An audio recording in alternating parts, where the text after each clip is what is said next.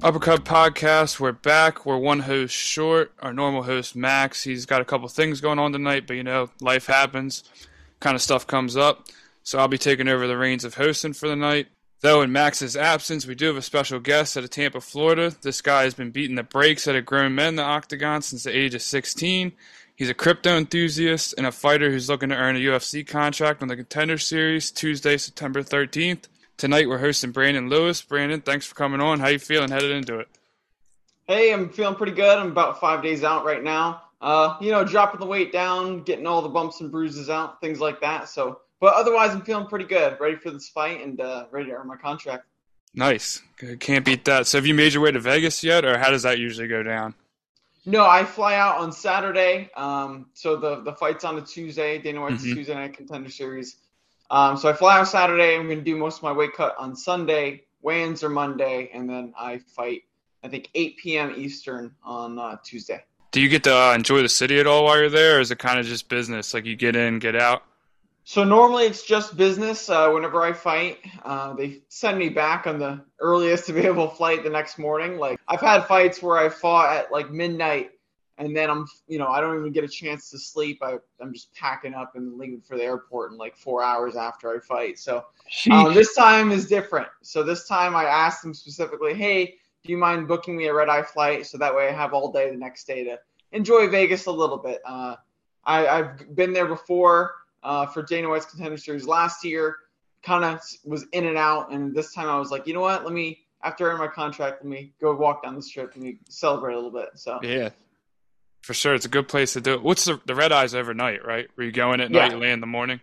Yeah, I think my flight on Wednesday is like 10 p.m. I get back to Tampa like next morning, 8 a.m., something like that. Yeah, you can't beat that. Speaking of your early start, was your first fight at 15 or 16? I couldn't get the exact age on Sure Dog. It was 15. Yeah, I was 15 years old. I believe I fought a 17-year-old, but then when I was 16, that's when I started fighting adults. Nice. So did you get any pushback from your parents or family? Like, was anyone kind of hesitant, like, maybe look for a different path, or were they all in for it? No, this is something that I've wanted ever since I was like 6 years old. I was begging my parents to, take me to martial arts and join classes when I was like very little. And I finally got that opportunity when I was 10 years old. I joined karate, and then my passion for martial arts just grew and grew, and I eventually moved on to different styles of martial arts. And I was always competitive. I started competing right away when I was 10, and the level of competition, the things that I was doing was just kind of progressively getting more and more realistic. I was even doing like smokers, which I'm not sure if you're familiar with what those are, Nah. but basically like underground MMA fights when I was like 14 years old. So I kind of got I got a really early start. I don't recommend starting that young, especially doing unsanctioned fights and things like that. I don't recommend any child start off in that route. But yeah, I mean, if I were to do it again, I'd probably focus a little bit more on training and develop the actual competition side of things a little bit more in a safer manner, and probably start at like 16, something like that. Right. Jeff, you got a question? Yeah, what have you had any like crazy experiences in those type of amateur fights? Because I've seen that your amateur career is actually very long. Yeah, I mean I think the crazier experiences came from like the smokers, the unsanctioned fights, so the ones that don't show up on my record.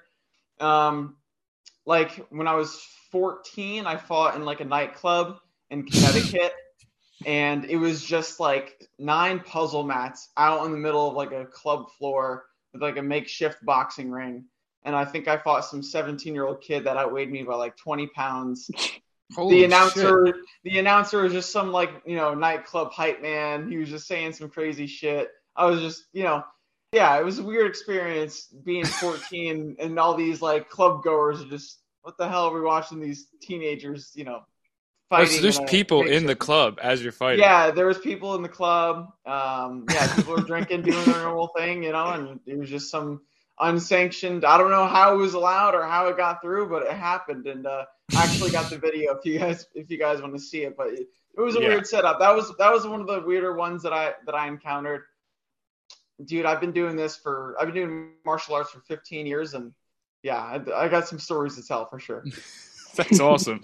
So, obviously you're still in your martial arts journey, you're still working up, but was there a moment so far, at least in your career, when you knew you could make this a career? Like, did a coach tell you something that moved you, or maybe you beat a certain opponent you were out to beat? Like, when did you know this was it?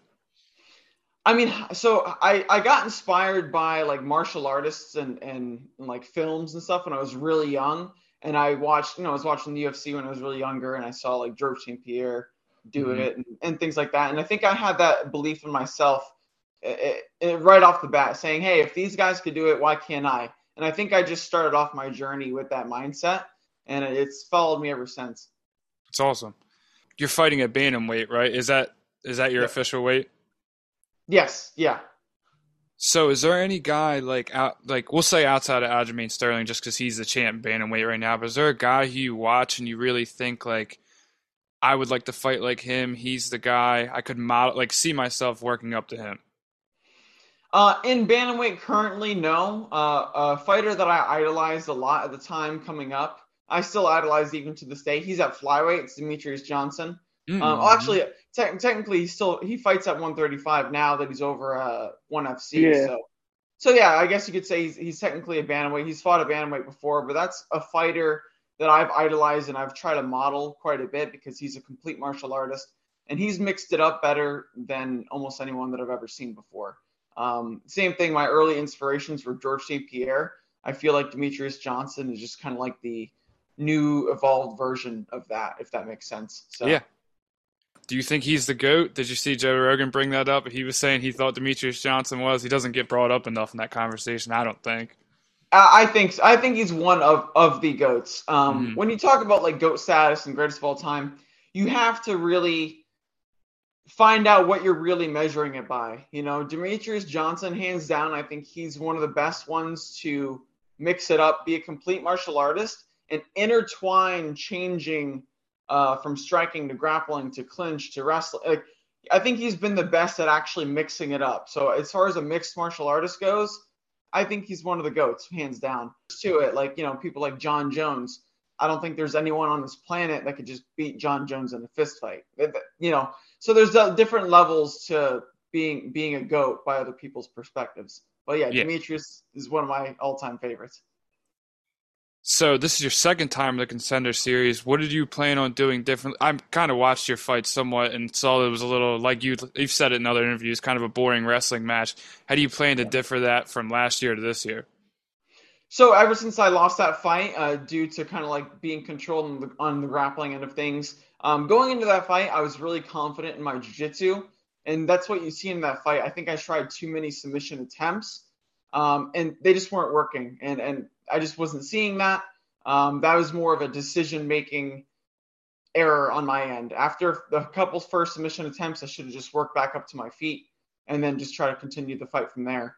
As well, I mean, in the second round, I did fracture my orbital floor. I got caught with a jab. The knuckle landed right in my eyeball, and I was seeing double, so I was a little hesitant about standing back up because I couldn't even see. Damn. But then by the time the third round came, I was like, screw it. I could close one eye. I could kind of see what's going on and fight from there. But as far as what I could actually handle and what's in my control, what I could do from there, I think better decision making, which is really just experience. In that fight, I mean, I was in the cage for 15 minutes.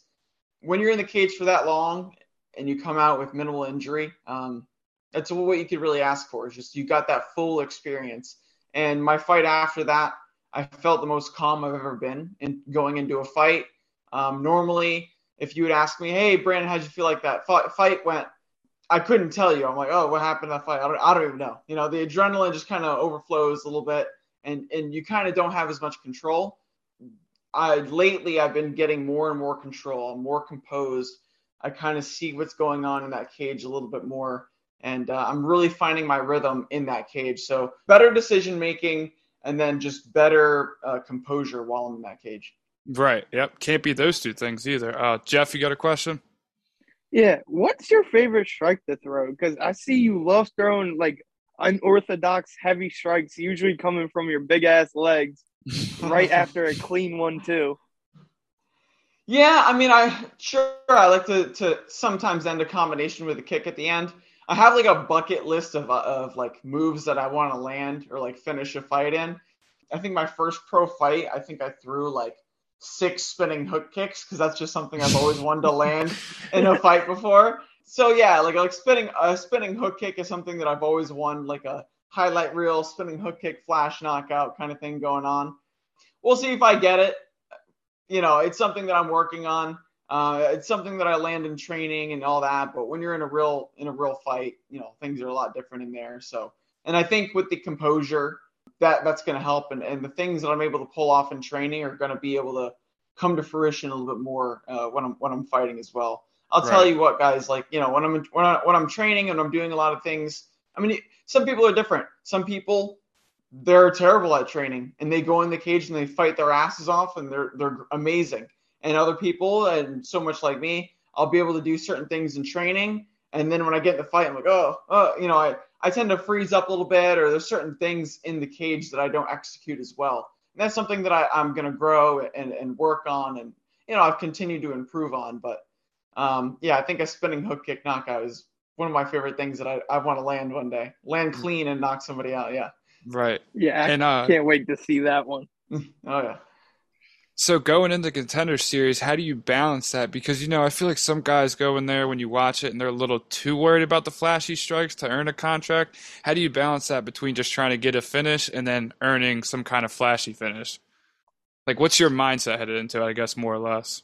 I'm looking to basically brutalize this guy. That's the end goal. So however that comes, if he runs into something, and like I said, I have all these tools that I use at training. So they're in my arsenal and I see them now. And that's what I'm saying. Every time I step in that cage, I'm seeing these opportunities, flashy or not. I'm not specifically going only for like Tekken moves and just going for crazy shit. I'm in there to hurt you. And some of the flashy stuff is just turns out to be very effective. So, I'm looking to finish this guy in any way I can in the most brutal way possible. So if it happens to be, he circles a certain way and I throw something like a spinning hook kick, whatever, knock him out. Hey, great, amazing. It'll show up on SportsCenter, the next morning, all that kind of stuff. Great. But if he keeps himself open down the middle and I just land a good 1-2, I'm happy with that as well. So it's really about finding that finish and I'm going to do it in whichever way I can. Hopefully it's, in a nice flashy way. If not, no big deal. I'm going to get it either way. So does it make you any more nervous or probably more excited, I would think, than anything that this guy's a brawler too? It's going to be a lot different than going into your last Contender Series fight. Does it make you a little more excited? Yeah, no, 100%. I'm a lot more excited for this one. It gives me more opportunity to get a nice, knockout, things like that, which is what the fans want to see. It's what Dana White, I'm sure it's what he wants to see. Good, exciting fights. And someone, I could go and talk about how hard I work and how hard I train and how good I am and this and that, but it honestly takes two to tango. It takes a good opponent and it takes two good people to put on a good fight. If one guy was just if it's just one-sided, it's not really too fun to watch. So I'm glad this guy's good. I'm glad this guy has a lot of knockouts on his record. I'm glad this guy's also going to be looking for the finish because that's what's going to make an exciting fight. And that's going to add to my resume. When I go in there, I get, a war, some good exchanges are going on. It's going to improve my skill set way more. Like I said earlier in this interview, the best experience that you could get is being in that cage. So if he could give me a good look and a good test inside of that cage, I could grow while I'm in there and I could get a nice, good finish and give me a good opportunity to showcase my skills. What else can I ask for? Yeah, sure, it's the more dangerous road, but that's not something I shy away from. Right. I mean, you'd be finishing by far one of the probably top 3 most experienced fighters that's been on Contender Series, too. This guy has an obscene amount of fights. So you get a finish. I can't imagine him not giving a contract. Absolutely. So when you do, we like to say on this podcast, when you do get the contract, not if, do you have a dream fight in mind? Is there someone maybe down the road you want to fight in the UFC or someone right off the jump you want to fight? Later on down the road, I don't know. I've had this grudge for some reason. I don't even know why I have this grudge anymore. But I think for the past couple of years, I keep on talking shit about Sean O'Malley. And that's just some guy that I want to fight one day. I just want to fight Sean O'Malley. I honestly think he's a little too scrawny for the division. Like he he hurts himself in a lot of fights. Like he gets injured, he breaks his own hands or his own bones or something like that. I just say he needs to bulk up a little bit. He's a little too skinny. And I got a hard head. I've had one of my opponents break his hand on my head before. I'm a little too sturdy for him. So I think that's a matchup that one day, obviously he's way outranked me, and that's going to be something way down the line if it ever happens. But yeah, that's one guy that I want to fight one day. Yeah, that's a good one to shoot for. I like it. That'll be an absolute brawl too. Yeah. Oh yeah. I saw in another interview you were saying that Roxanne Modafferi is the one who kind of got you back into crypto. Well, seeing her shouted out after a fight. Yeah, so I currently I'm with the Marshall Inu team. Basically, they're a crypto project that a part of their tax helps and funds fighters. So basically, they helped her out, and she's part of the same management team as I am, Ruby. And so I was watching one of her post-fight interviews, and she was like, "Hey, big shout out to these, Marshall Inu. They've helped me out. They paid for expenses, this and that." I'm like, obviously as a fighter that catches my interest. And then two, she was talking about crypto, and that's something that I dived into a little bit a couple years back, and I didn't really look into, but they kind of reignited my interest back into crypto. I kind of went through like a weird journey early on, when everyone was talking about Bitcoin when it hit 10K. Mm-hmm. I was like, oh yeah, I'll hop in, I'll mess around, and then my rent was due the next month, so I was like, all right, I gotta pull everything out. But no, I mean, the Marshall Inu team, they've done amazing things. They've helped out so many fighters. I think it's over 500 at this point, over $5 million given out. And I'm really passionate. I work with their team now, and I help on building some of the connections with some of the smaller groups. So obviously you've seen some of the guys in the UFC like shout them out in the cage. Yeah. I think they've had like Colby Covington on board, Paulo Costa. We just did like a meme contest with him. Rose Namajunas, I've interviewed Aljamain Sterling because of it. A lot of big names have been associated with this, but one thing that I'm really passionate about is about helping out some of the names that you don't know coming up in the sport. Because, I'm sure Aljamain Sterling and Alexander Volkanovski and Paulo Costa, I'm sure their bank account's fine. Mm-hmm. I'm not saying they don't deserve some extra support, and especially in the sport of MMA where they've reached such an elite level, they deserve to get paid appropriately. But I believe some of the guys that are coming up that nobody knows about, they don't really get the support that they need. I think that's really important too. So that's one of the departments that I handle, as well as making those connections. I was able to sponsor a lot of guys on my team coming up through the early pros, things like that. And it's something that I'm passionate about as well. I think everyone should give back at some point. And right now I'm kind of focused on myself and my fighting career and stuff like that. But if on my downtime I can help others kind of move forward in their careers as well, I'm all for it. So. Yeah, I thought it was pretty funny you That's referenced awesome. her too, because she grew up within like 10 minutes of where me and him live. Oh, really? Yeah. No, she's Yeah. awesome. And she does it. I forgot how many fights she has, but she's a legend in the sport, man. Like not even for women's MMA. She's had a lot of fights. Like, yeah, she's a rock star. Yeah, it was sad to see her go just recently. So I've seen guys shout it out. So how exactly does it work? Are you guys like part owners? Are you partners with the company, or how does that? No, so I mean, I started off just as a regular sponsored athlete. Now Mm-hmm. I work on within the internal team. Like I handle some of the social media stuff. I handle on some of the content that we produce, and that's just my background. You can see it. I got some lights set up. I got like a camera and all that kind of stuff. I've worked and I've done podcasts and I've done some media stuff before. That's just my experience. And, they were doing some great things. So I was like, I reached out and I was like, hey, if you guys need any help, use me as a resource. I'm all for it. So I started off as a sponsored athlete. They just sent me some Ethereum just to, just cause, that was it. Yeah. So I was like, all right, I want to stay connected with these guys. They seem like good people. And yeah, so far working with the team, yeah, I mean, they're amazing. As far as the fighters that you see associated with them, they're just a sponsor. They literally just sponsor fighters just because that's their mission. They want to give more money to fighters. There's no. Okay, gotcha.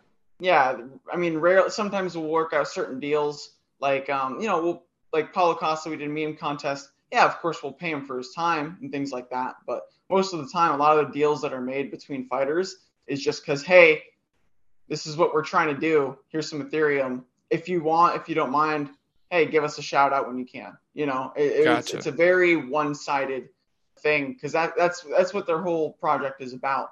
And now we're starting to include a little bit more utility for fans to engage with the fighters. Like I said, we did the meme contest with Paulo Costa. We're trying to gain a little bit more traction as far as having more involvement with the MMA community with the fighters. So now that's why you see us, we're kind of paying some fighters for their time to do certain events, to interact with their fans and things like that. So yeah, as far as how the actual pay works, and initially there was a tax. So when you bought, there was I forgot the percentage. You could go on their website. They have the full tokenomics broken down. But there was a percentage tax when you buy it. That goes to a fighter fund. And that fund is specifically just for paying out fighters. And same thing when you sell, there's a percentage of that just goes to a wallet address that's specifically for a fighter fund. They've restructured their systems since they started. So I can't accurately give you the numbers on if it's in the tax system. I also know they do other things for income flow to help maintain that fighter fund. So you could go on their website and learn a little bit more about it. I handle more of the media side of things. Right. As far as the actual development side of things. I'm not your guy for that one, but yeah, no, they make sure they have enough funds in their fighter wallet to make sure they keep paying out fighters. Yeah, that's awesome. So, with this being a big topic swirling around professional sports, what are your thoughts on guys getting paid in crypto right now? Would you ever do it if it was something in the future? And what would you pick? Would you be more like a stable coin guy, or would you take some Bitcoin to fight? What would your route be with that? Yeah, absolutely. Actually, speaking of getting paid in crypto, Marshall Inu, I don't know if you're familiar with Lithway or Dave Leduc, but he's actually starting his own fight promotion with Marshall Inu, and they're going to be the first promotion to pay fighters completely in crypto. 100% crypto? 100% crypto, yeah. So it's going to be, that's something that's in the works. I forgot the date on the first card, but it's going to be a international promotion. So it's overseas. I forgot the first country. They're eventually going to come to Miami as well. But I think they're going to be the next days Dominican Republic or Colombia. We already have a line of dates in mind, but it's going to be an international promotion.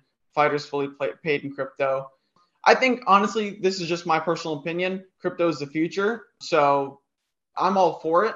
Obviously, right now, there's not enough. I can't pay my rent in crypto right now, Yeah, so there's certain things there's certain things you can and can't do with crypto. I do think it's the future and forward thinking. So, I'm all for it. I personally wouldn't be able to completely go crypto right now. And that's just because in our society, we're just not there yet. But who knows where we're going to be at in the next 5-10 years and where things will go. But I do think it'll be more integrated with our society as the years go on, for sure. So this is already officially this is an official promotion. You're just finding venues really at this point? They already have the first venue promoted. You could go, I think the first person to release the official news was bjpen.com.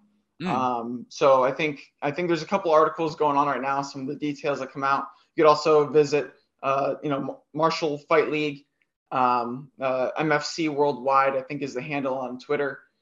For more of the official news from them. But yeah, Dave Leduc, he's a Lithway world champion. He was on the Joe Rogan podcast. Awesome guy, great fighter. And he's taking head as a president of this organization. And he means business, man. I work with him in other departments of Marshall Inu, and he means business. So I'm really excited to see how their first event goes. I believe the first event's going to be completely free for viewers to watch as well. And then they're also going to be integrating some things with our, we have NFT holders, things like that. So we're kind of integrating the Web3 space with fighting right now, which is super exciting and very forward thinking. So I'm pumped for it to see it. Yeah, that's awesome. Hopefully it gets you on that Miami card. It's only a few hours away, right? Yeah, no, absolutely. I'm looking to secure a UFC contract. I'm taking a different route, but one of the guys, Cole Farrell, he's also on the Marshall Inu team. He's a featherweight. He's 10-1. But he's going to be one of the fighters on that card as well. So I'm super pumped to see him fight. Yeah, I mean, it was more so the UFC was more of a goal that I've had in mind in my head since I was like 10. So I'm not trying to deviate, even if like I love like ONE FC, amazing promotion, Bellator is good promotion, PFL, I like what they're doing. But the UFC is something that I've just had in my head since the very beginning, and I'm just sticking with it. So awesome. Jeff, you got a question? Yeah, speaking of still being like that UFC fan, what's your thoughts on the fights this weekend? Like Leach versus Ferguson and Diaz versus Hamzat. I'm gonna feel so bad for Nate and Tony. I don't like to see these matchups, to be honest with you. I think Hamzat is I think he's gonna finish him. Same thing, Tony. I think he should be done fighting, to be honest with you. Who am I to say? They're their own men. They have the right to fully agree and take these fights and put their bodies at risk. But as a fan of watching those guys over the years, I just hate seeing it. When I saw Tony Ferguson get knocked out by Michael Chandler, I was just like, oh, no. Yeah. It was just so hard to watch. Seeing some of the fighters that you look up to over time, and then, you only have like this amount of time to be a fighter, and then that's about it. Your body, you can't handle it after a certain point in time. Trust me, there's been fighters like Randy Couture and Tito Ortiz. There's been fighters that have done it past a certain age, but to do it as best as you can and leave the sport with like minimal brain injury and who knows what CTE and all that kind of stuff is going on afterwards when you stay in the sport for that long of a time. I hate seeing it sometimes. I think it's going to be some good, exciting, some other fights on that card. I'm not familiar with the entire card, but I think Hamzat is just a beast that's coming up. I think he's ready for a title fight after that one. I'm not saying that's the fight that should determine whether or not he's worthy of a title, but I think he's kind of proven that with his last, 3-4 fights. So. Yeah, Jeff would agree. He's a huge Hamzat fan. I agree with both you guys. I think he's a fighter too off. What do you think about these big name fights like Jake Paul and Anderson Silva? What are your thoughts on those celebrity mashups? I hated it with all of my being initially. Like when Jake Paul was first coming up and he's fighting all these guys, I'm like, what?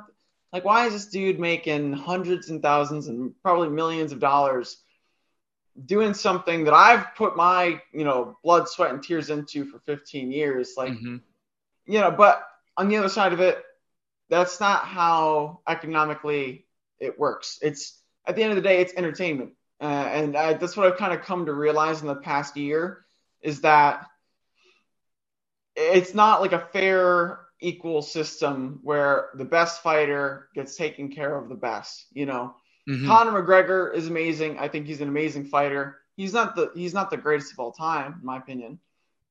He's been one of the greatest to ever promote the sport of mixed martial arts of all time, hands down.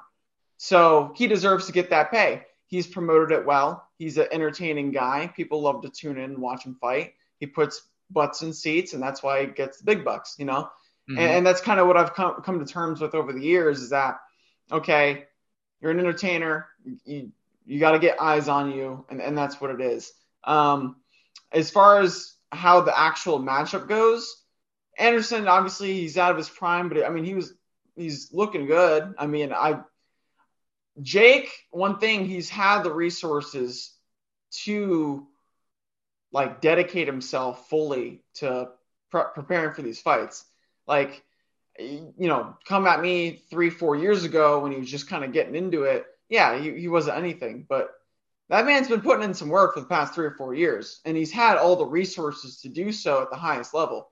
You got to think someone like me, where I come from a small gym, I'm not Scrooge McDuck money yet. I'm not rolling in the big bucks, but I have limited resources. I was out of training for 3.5 years because I had a back injury. Jake Paul, he gets a back injury, get it scanned, checked out like that, and probably get the surgery and appropriate medical attention he needs for right away. I'm saying there's just certain barriers that finances, kind of hop over, and that's something he's been able to kind of fast track himself with and progress at such a fast level over the past couple of years because he's financially set and he's able to, okay, I'm going to train twice a day. I'm going to get proper recovery. I'm going to have the best coaches. I'm going to have the best everything to make sure I do this right. And I think he's approaching it the right way. So he could have a potential, overhand right, boom, knock Anderson out. Anderson just has so much experience, though. So we'll see. It's really just a matter of, can the young, athletic, powerful Jake Paul beat, Anderson Silva, which one of the greatest of all time for sure, but he's almost pushing 50 now. So We'll see how it goes. With fighting, it's never 100%. Anything could happen.